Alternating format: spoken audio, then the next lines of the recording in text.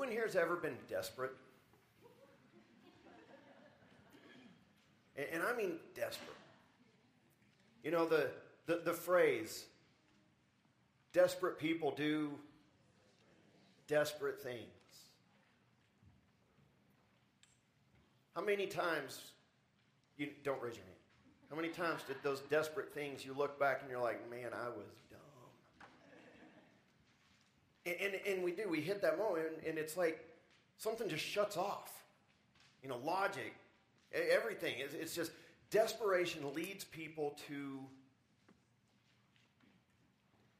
do things so out of character sometimes that we don't even understand it. We look back and we're like, why? And we can't logically make sense of it. You know, we look back and we're like, I knew it was wrong. I knew this. I knew it'd probably turn out like that. Like, logically, we can put all the things down on the table of like, I knew this. And yet, there I was. Well, I have good news for you. Jesus is Lord of the desperate. Amen. He's not there to make you feel bad about it. He's not there to pile on and let you know how dumb your mistakes were in your desperation. And just sometimes, He rewards that desperation when we direct it to the right place. And that's what we're going to look at today. We're going to look at two people who became so desperate that they were willing to do things that were completely outside of what was accepted. They were willing to take risks, but they directed their desperation to Jesus. And in so doing, they found their answer. They found freedom. They found life. They found healing. Because the definition of desperation, I looked it up for this because it's one of those things we know conceptually.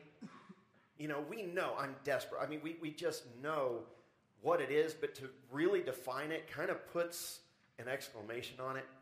Desperation, recklessness arising from despair. Recklessness arising from despair. Now, what is despair? Despair is a loss of hope. Despair is when a person feels they have nothing left to lose. And so when we believe we have nothing left to lose and we behave like it, what does that lead to? Typically nothing good. Typically that is nothing good. But what if in that recklessness we decide to abandon it all to God? Then we've opened the door for something amazing. And if God knows this, do you think there may be times in your life that He will allow you to reach a point of desperation? Yes. Because He wants to do a work in you that He knows there's no other way to get this person to this place. They will never be open to it unless I make them so uncomfortable, so desperate for something to change that now everything's on the table. Things that before they'd have turned their nose up at, things before that they wouldn't have even considered, now suddenly they're like, maybe it's not such a bad idea.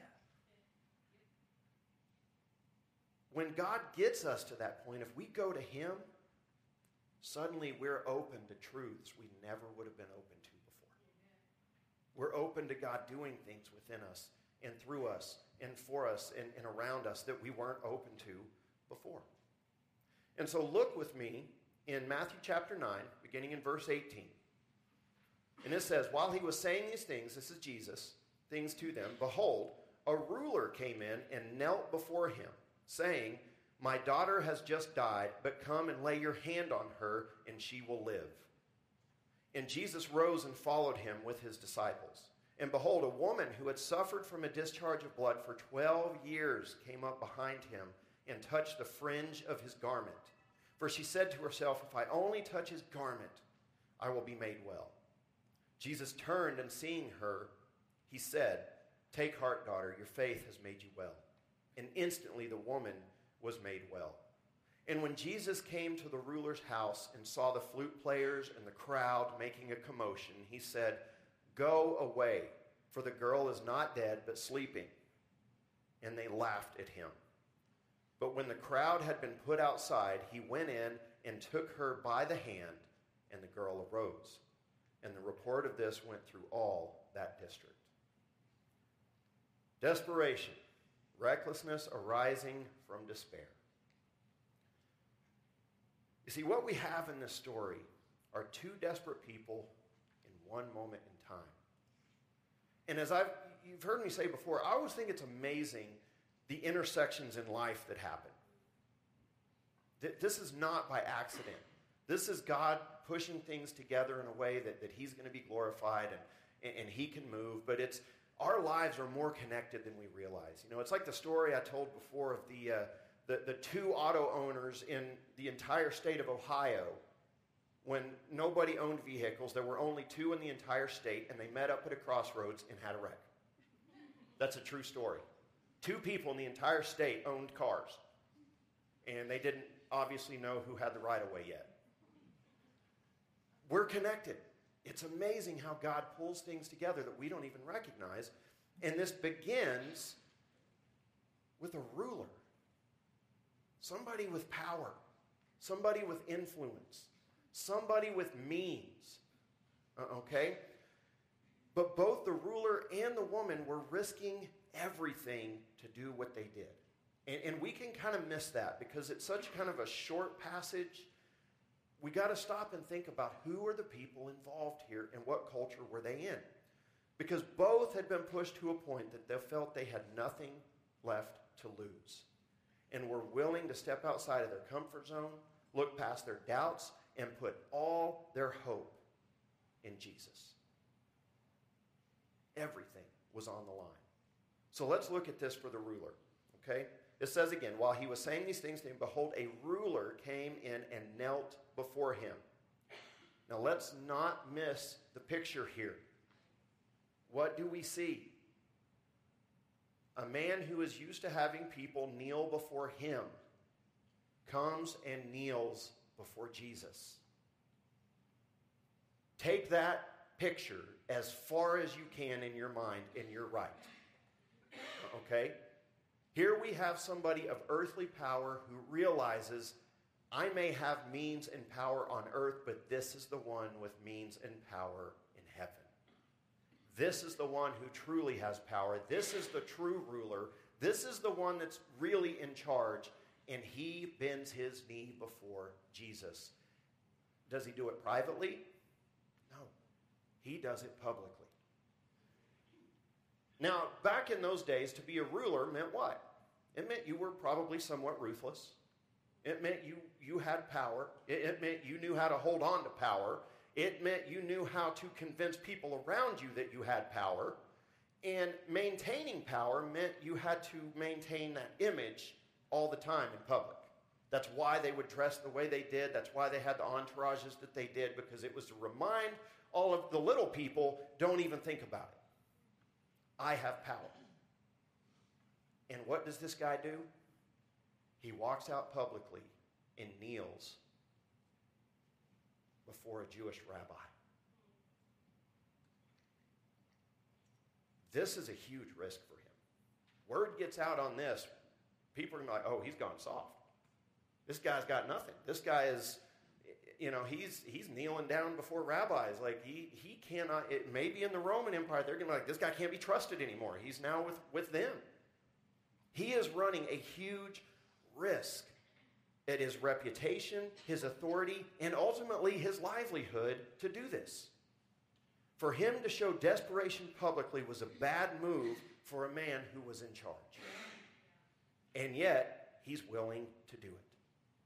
For him to be desperate enough to go to the controversial person of Jesus publicly would be enough to create a backlash against him that could destroy him. And look, the Roman Empire did not take lightly to people. We're not just talking like, hey, you don't have your job anymore, go away. You might go to jail. You don't know. It all depends on what the Roman Empire might just decide in that moment, because that's how justice worked then. They might look at it and say, you're a traitor. Execute him and his family. You see, he is desperate in this moment because he was willing to risk all of that. He didn't care. He did not care.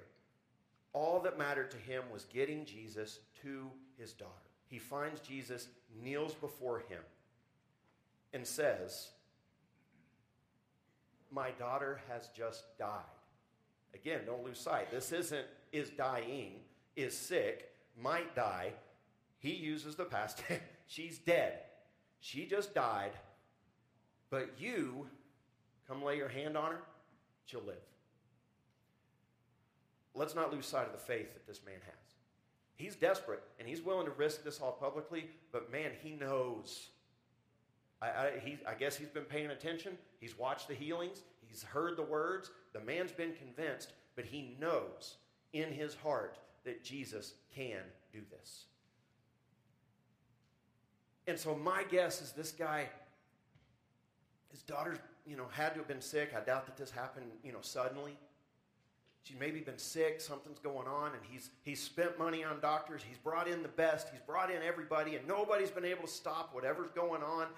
And he's there, and he's praying. He's like, "God, you got to do something." And she dies, and something snaps, and he remembers, Jesus heals people. And he's here.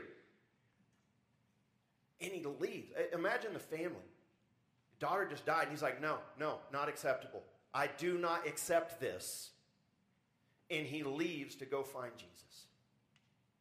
Think of the resolve. Parents, think of the resolve in his mind in this moment.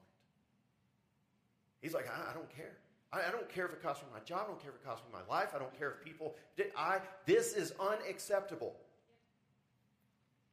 He's desperate. He's willing to be reckless.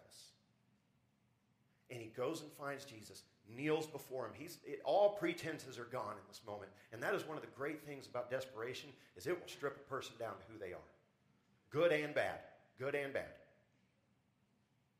Too many times we've got to go through the ugly, but then on the other side we can also start to see the good, the things that are there, that should be there. And in this man, what is there? There is an acknowledgement of truth, there is humility, and there is a resolve that is not going to be broken. There's a reason he's a ruler. And he comes to Jesus and says, "You can heal her." In all of his worldly power, he is powerless, but he goes to the one who is truly the ruler of creation. And Jesus says, just gets up and goes with him. So many times there's a discussion in this moment, isn't there? And Jesus just like, yeah, let's go. I love that. He doesn't mess with this guy. He doesn't, he doesn't question him. He doesn't question what he's doing. He just, yeah, let's go. He gets up and just goes with him. And then on the way, what happens? He's interrupted. This woman shows up. We're going to talk about her in a second. But again, put yourself in this man's shoes in this moment. You think they're walking fast? Let's go. We're going. I guarantee this man has tunnel vision. He's pushing people out of the way if they're there. I've got Jesus. He's coming with me. We're getting to the house. Nothing is going to stop me. And then suddenly Jesus says, "Hey, who touched me?" What? And he stops, and you're like, oh.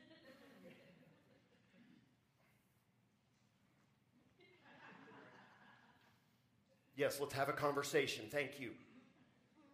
And yet the man allows it to happen. We don't get any sense that he complains, but he's exploding inside. He is emotionally like this. He's panicked. He's desperate. And now we're having a conversation. And Jesus just stops.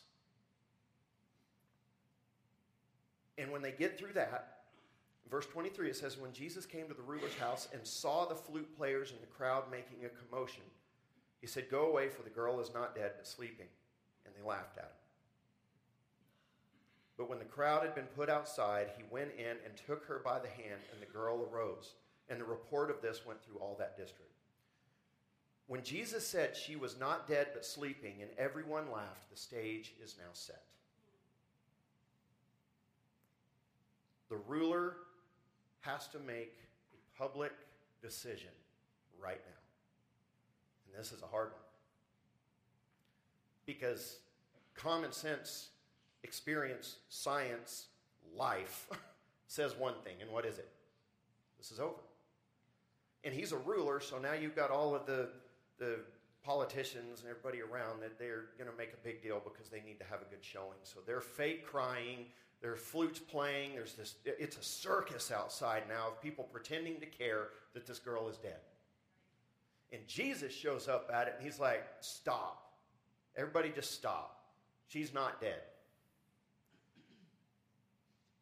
She's not dead, but sleeping. This man is like, I'm pretty sure she was dead. That's why I came to get you. But it says when everybody was put outside, what happened in that moment? The ruler had to tell everybody to get out. In some way, Jesus convinced them, I'm not going in till they're out. I don't know what was said. I don't know how, but it says when everyone was put out. So that means probably other family. That means people who did care, people who didn't care. There had to be this clearing moment where now the ruler, not only has he knelt before Jesus publicly, but now he's got to go against his own people right now.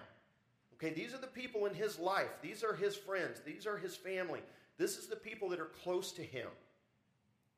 And Jesus makes this statement that on its surface seems ridiculous. And he's got to side with them. Can we side with God when it feels ridiculous? Because you know what? God will do that to us. Okay? He will. It is over and over in Scripture. He has taken the foolish things of the world to shame the wise. He has chosen the foolish things of this world to proclaim himself, to show his glory. Are we willing to be the fools for Jesus in this world? Are we willing to be laughed at like this man was? They laughed at Jesus. This is a crowd that just laughs at him. They're like, what a moron. Except one person wasn't laughing, and that's the Father. And he said, you all need to get out. Out. He's dead. This guy, you're not going to really listen to this guy. Get out. And somehow he ushers everybody out of that house. He makes it happen. You see, when we're desperate, we can find a strength and a resolve that we didn't know we had. Sometimes we think we're at the end, and God says, oh no, you got a lot more. There's a lot more there. You just haven't wanted it yet. And so he rushes everybody out. And then what? He goes in, takes her by the hand, gets her up. She's healed. No huge fanfare. Just take her by the hand, heal her, raise her up. She's alive. You see, the ruler put it all on the line publicly and was rewarded for his faith as Jesus raised his daughter back to life. Because he was desperate. Now we have a second person, and that's the woman who approaches him mid-trip. Also desperate. Verse 20, it says, and behold, a woman who had suffered from a discharge of blood for 12 years came up behind him and touched the fringe of his garment. For she said to herself, if I only touch his garment, I will be made well. Jesus turned, and seeing her, he said, take heart, daughter, your faith has made you well. And instantly, the woman was made well. This is such an amazing, there is so much packed in this that we don't understand today because our culture is different. The woman, of course, was ritualistically unclean. So touching anybody else made them unclean and was punishable by death.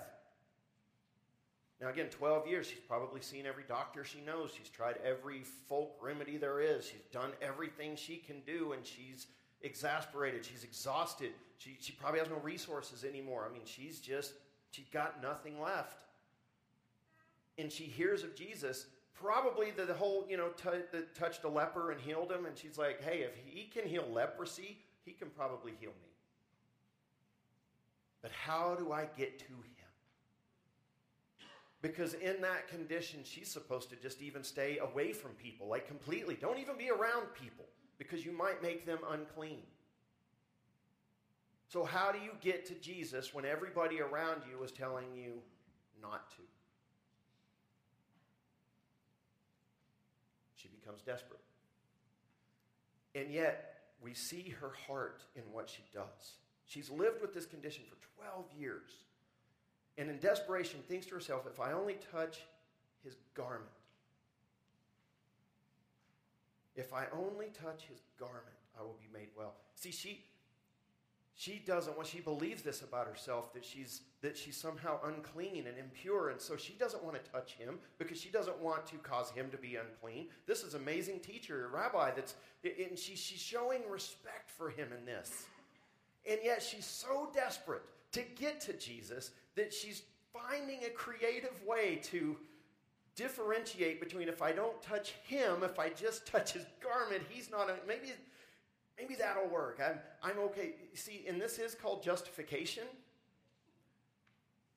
but it's a justification to get to God, to get to Jesus.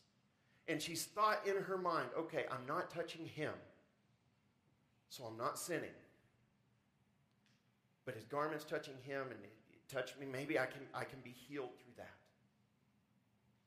And she sneaks up on him to do it. Now, I don't know about you, but adults don't sneak very well. You know, and we've got this desperation train moving here with the father, and they're blowing through, and you know, she's like, oh, there he is. And you know, I mean, she's just trying to get up there, and she does. And we have in other, you know, readings of this, there's kind of a crowd, and there are people there pushing them from all sides, and she comes up, and she just touches the hem of his garment, just the very edge. And Jesus is like, power went out. Whoa, who touched me? And everybody's like, really? And they even say, they're like, Master, there are people everywhere. You're like, who touched me? And he says, I sensed power went out.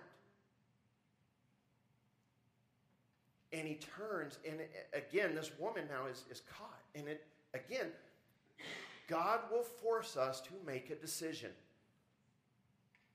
She didn't do anything wrong. Culturally, yes. With God, no. Sometimes those don't line up, okay? Most of the time, those don't line up. Culturally, she could be in trouble. With God, God's like, oh, no, I love that kind of desperation for me. That's what I want from my people. And so Jesus turns, and he's like, one, it says, who touched me? And then she tells, here, he just looks at her and says, your faith's made you well. Jesus turned his ear and said, take heart, daughter, your faith has made you well. Like, no condemnation, no shame, no, man, that was a bold move. You get away with it this time. You get one. You know, none of that. We get none of that. He just says, take heart. Your faith has made you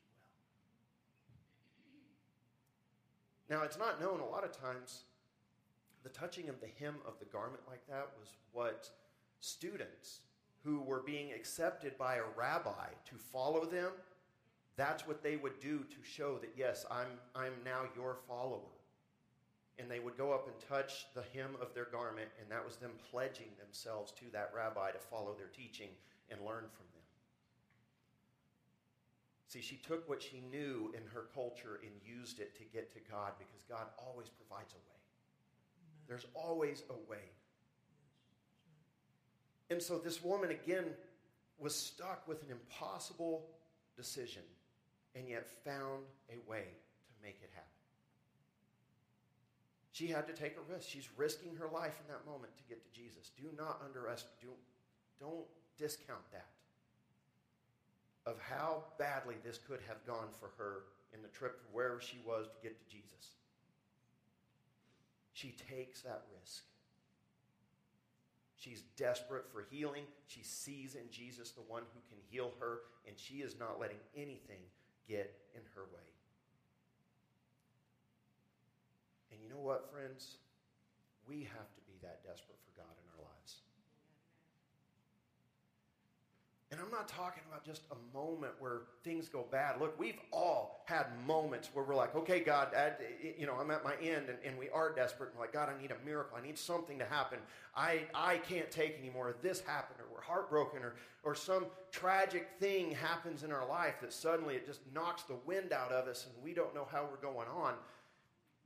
I don't mean this to be trite, but it's easy to be desperate in those moments. That's what those moments do to us. They bring us to our knees. Are we still just as desperate to know and serve God when things are going well? You see, because that's what Peter did. Peter had the miraculous catch of fish, and then it's like, cool, I will walk away from all of it because I've found the Messiah. I will leave all of it. And so did his brother, so did John, and so did James. You see, there's something within us that was created only for God. And I mean that. We were created in his image. We were created to serve him, to know him, to love him, and be loved by him, which means there is a language, a spiritual, eternal, powerful language that God speaks, that we speak with him, that only he can speak with us. Only him. You know, so many years theologians have called it the God-shaped hole in our spirit, in our heart, and whatever you want to call it. We were made for him. And only he can satisfy that longing. Now, humanity will try everything under the sun but God to fill that. And I mean that. We will try literally everything before admitting that we need God. But listen to these Psalms. They're familiar, but I want you to really listen to what it's saying. In Psalm 42, 1 and 2, as a deer pants for flowing streams, so pants my soul for you, O God. My soul thirsts for God, for the living God. When shall I come and appear before God? What is this? This is saying there's something deep inside of me that longs, that needs God in my life. And the psalmist freely writes it and admits it. How many have ever been so thirsty that, any liquid just about would have done? You're just dying, and you're just like, no, I have to get water. It starts to consume you.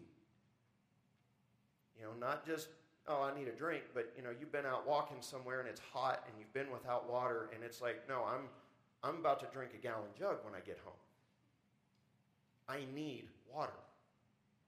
That's what the psalmist is saying here. He's like the deer, they can get caught out in the wilderness, in the heat, in the sun, and they're looking for that water. Are we longing for God like that? Are we reading our scripture longing for God like that? Or are we just looking for quick answers to the simple problems of life? And not that it's bad to look for answers, but sometimes we need to come to scripture with a little bit more of, I'm diving into the eternal here, and I want to know you. I want to know the deep things of God. I want to know you like I've never known you before. Psalm 63:1, O God, you are my God. Earnestly I seek you. My soul thirsts for you. My flesh faints for you, as in a dry and weary land where there is no water. See, they are painting a picture of desperation here. That if they don't find God, they're ruined. If God doesn't answer, they'll die. My soul thirsts for you. It longs for you. And I fear sometimes we turn that longing and we just cover it with other things, and we become satisfied with things in this world that they don't answer that. They just numb it. Because the scripture tells us that by ungodly deeds we can suppress the truth. And so we forget that connection to God. We forget that upward call to God that is where we truly find ourselves. We forget who we are in Christ, and we start to settle for worldly things to satisfy us. And sin is fun for a season, but it always exacts a price. Only God can truly give life. Because I believe all of humanity longs for God. All of humanity. The first sin was the result in believing that we could exist apart from God. Think about that. First sin was just believing that we could somehow be independent of God. He told them, you'll be like God. And we thought, cool, I want to be like God, which means what? Independent of God, that I could be his equal. We're not his equal. In no universe, in no setting, will we ever be his equal. Could we ever be his equal? We are the creation. He is the creator. We will never, on our best day, even kind of represent who he is and what he can do. And it's good for us to remember that all the time. Remind ourselves daily. Just say it to yourself, you're God, I'm not. And I'm going to quit applying for the job because it's already been filled and I'm sorely underqualified. Just remind yourself of that daily. You'll be amazed at how much it actually kind of clears things up sometimes. Of like, I don't get to call the shots here. And so if we have that brokenness within us, that we think we can live independent of him, and yet we're created to exist in relationship with him, we can see what the problem is, right? We want to exist apart from him, yet we can't exist apart from him. And what we have to do is bring ourselves to that place where we finally are convinced at the deepest parts of our heart that, okay, no, I need God. Though everything else in the world fade away, I need God. The heaven and earth itself can disappear at the end of the day. I need God more than I need air. I need God. And when we get to that point, that kind of desperation to God, that's when we're finally willing to change the way we see, think, feel, and act. That's when we become open to the alternatives that God places in our lives and the possibilities we once sneered at. That's when we become content with being forgiven and not needing, some kind of name and lights or some kind of recognition. We don't need those things because we found God and we found what we needed. That's what opens us to be able to love other people, because we finally know what true love is because we found it in God. And so God knows us well enough to know that sometimes he's got to lead us to a place of desperation. And it's not God being mean, it's actually God doing the most loving thing he could do, and that is pulling the roof off of your fake house, letting the weather in, so that we say, gee, God, this is uncomfortable. What's going on? I thought my world was secure, and suddenly it's not. And in that desperation, we're willing to admit things. We're willing to admit our failures. We're willing to admit our sin. We're willing to, it is. It's what I call the bargaining with God. Now, here's the thing. God knows when our bargaining is sincere and when it's not. The insincere bargaining is, God, if you'll do this, then I will never. No, we know. Just stop. The sincere bargaining is, God, if you will, I'm here. I'm here. I will give myself to you. I will follow you. Because I believe you can't, you're what I need. And so, God, I'm not asking you to fix my life. I'm just asking you to fix me. I'm just offering myself to you. Will you do that? That's when God says, oh, yeah, I'm in. Let's do this. You see, God has to lead us to that place of desperation sometimes. Listen to Psalm 143, 1 through 6. It says, hear my prayer, O Lord. Give ear to my pleas for mercy.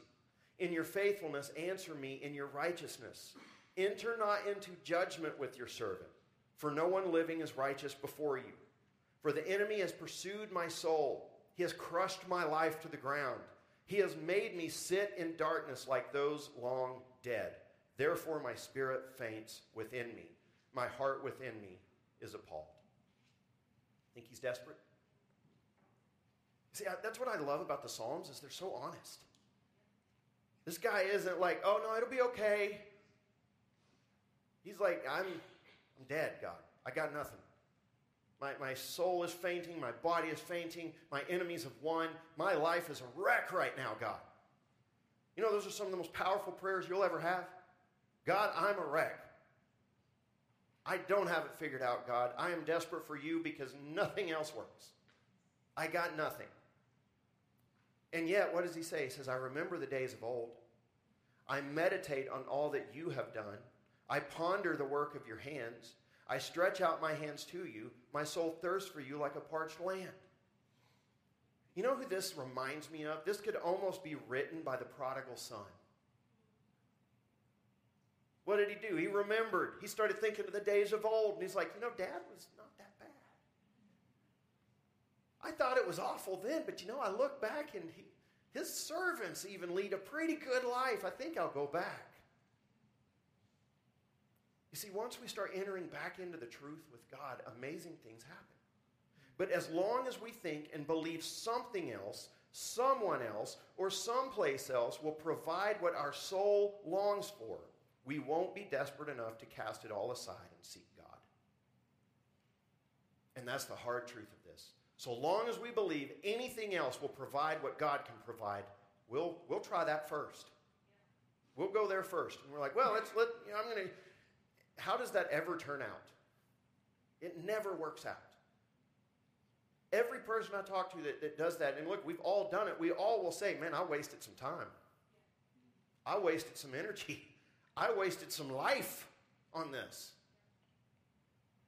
And what do we always say? I wish I could have it back. What's the old saying? I wish I knew then what I know now.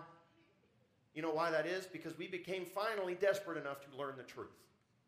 And when we admitted the truth, it freed us from that moment. Freed us from that way of thinking and opened a new door of possibility to us. And guess what? God was right there waiting. He said, I've been here the whole time. I've been with you the whole time. We had to take a little detour. I got you through it, but are you ready to move forward? Because God is always there ready to hear us. And so, I just want to ask yourself this question. How desperate am I? What are you willing to change for God? And I know this sounds bad, but imagine the thing in your life that you think you possibly couldn't live without. And then give that to God and say, you know what? If my worst fear came true, God would still be there on the other side of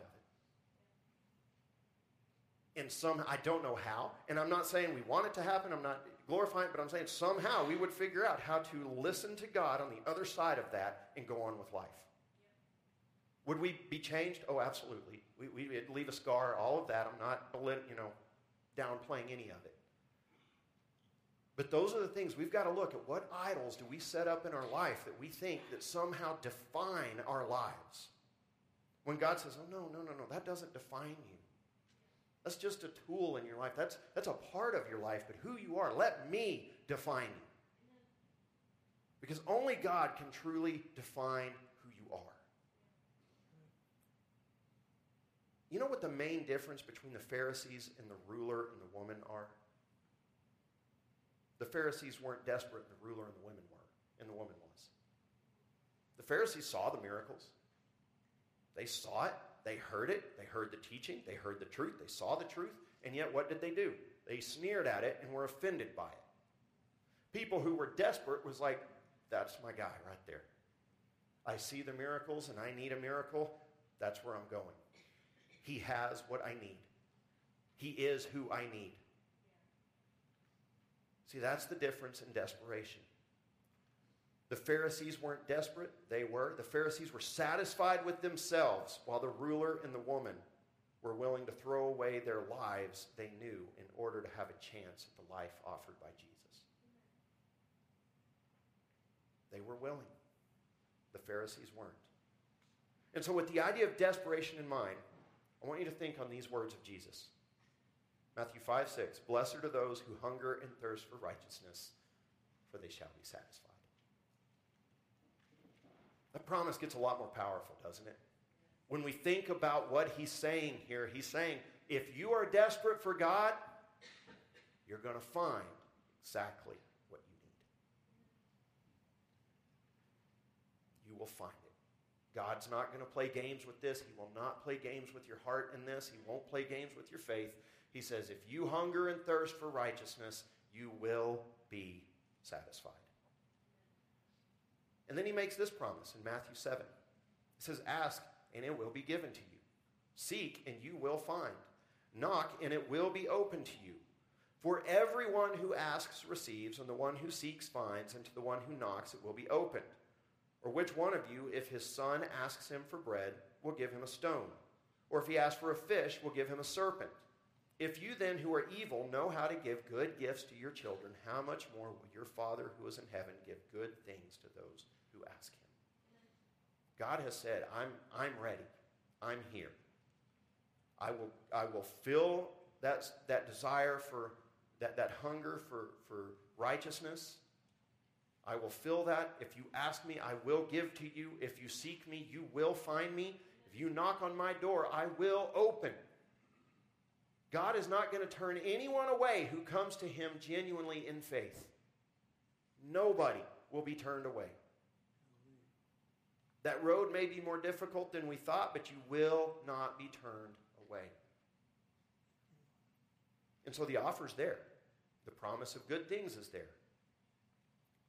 The trick is that we have to want it more than we want anything else. That's what it means to be desperate.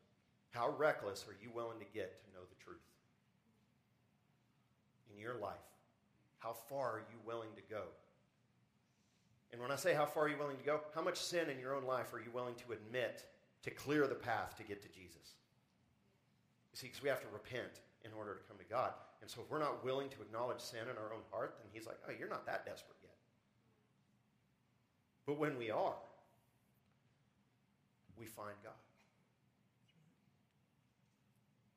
Unless we think this is all just, okay, God's just always going to accept. Look, he knows when we're playing games with him and when we aren't. He knows when we're truly desperate for him and when we're desperate for the benefits of him. Yeah. And there is a difference. And here's the warning he gave us in Matthew 10. I'm going to close with this. He says, whoever loves father or mother more than me is not worthy of me. And whoever loves son or daughter more than me is not worthy of me. And whoever does not take his cross and follow me is not worthy of me. Whoever finds his life will lose it, and whoever loses his life for my sake will find it. Whoever receives you receives me, and whoever receives me receives him who sent me.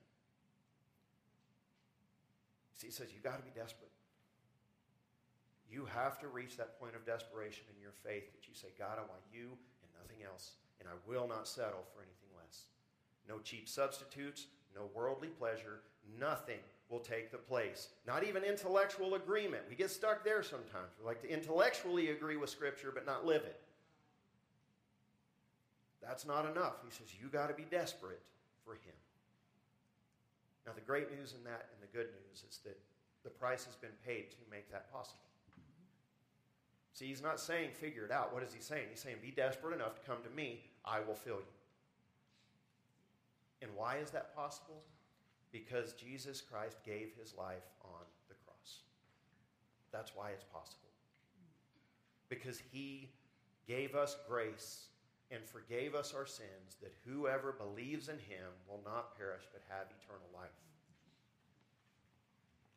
God is telling us he is there and he is ready. And so together today we want to acknowledge that yes, Jesus died on the cross for our sins, that we are dependent on him in all things, and that we acknowledge that this isn't about who we are. It's about who he is and what he did for us. And what he did was give his life on the cross. And when he explained what that meant, the night before his crucifixion, he met with his disciples, whom he called his friends. And he took the bread and he said, this bread is my body, which shall be broken for you. And after he took the bread, he took the cup and he said, this is the cup of my blood, the blood of the new covenant, which shall be given for you. And Jesus taught us, he said, do this in remembrance of me. Because together we have to confess as a center point of all that we believe that nothing we do matters unless we go through the cross. That it is only through the sacrifice of Jesus Christ on the cross that we have salvation, that we have righteousness, that our life even has meaning. But when we find ourselves in him, then we become a part of his body. And we're united together in spirit in kingdom, in purpose, in mission, and in love. And we do this together until he returns. And so together we proclaim his death, we proclaim his lordship, and we proclaim his eventual return as together we eat the bread.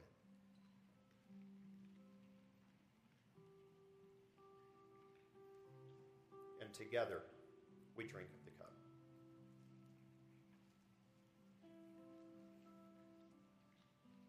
Father in heaven, thank you so much for this day. God, thank you that you have shown us that, God, when we are desperate for you, you are the loving Father with your arms open wide, ready to receive us. That, God, we can bring all of our hurt, all of our fear, all of our pain, all of our sorrow, all of our failures to you as our Father, and you will wipe them clean. Heal us, receive us back into your family, and set us at your table for all eternity. God, thank you for giving us a spot. Lord Jesus, we thank you for your sacrifice, God. We cannot say thank you enough for what you did for us on the cross. But God, together we proclaim, Lord Jesus, together we proclaim that you are Lord. That there is no name above the name of Jesus Christ. And together we want to honor you by serving your kingdom, by increasing your fame and your renown, and walking in your ways. God, it's in Jesus' name we pray together. Amen.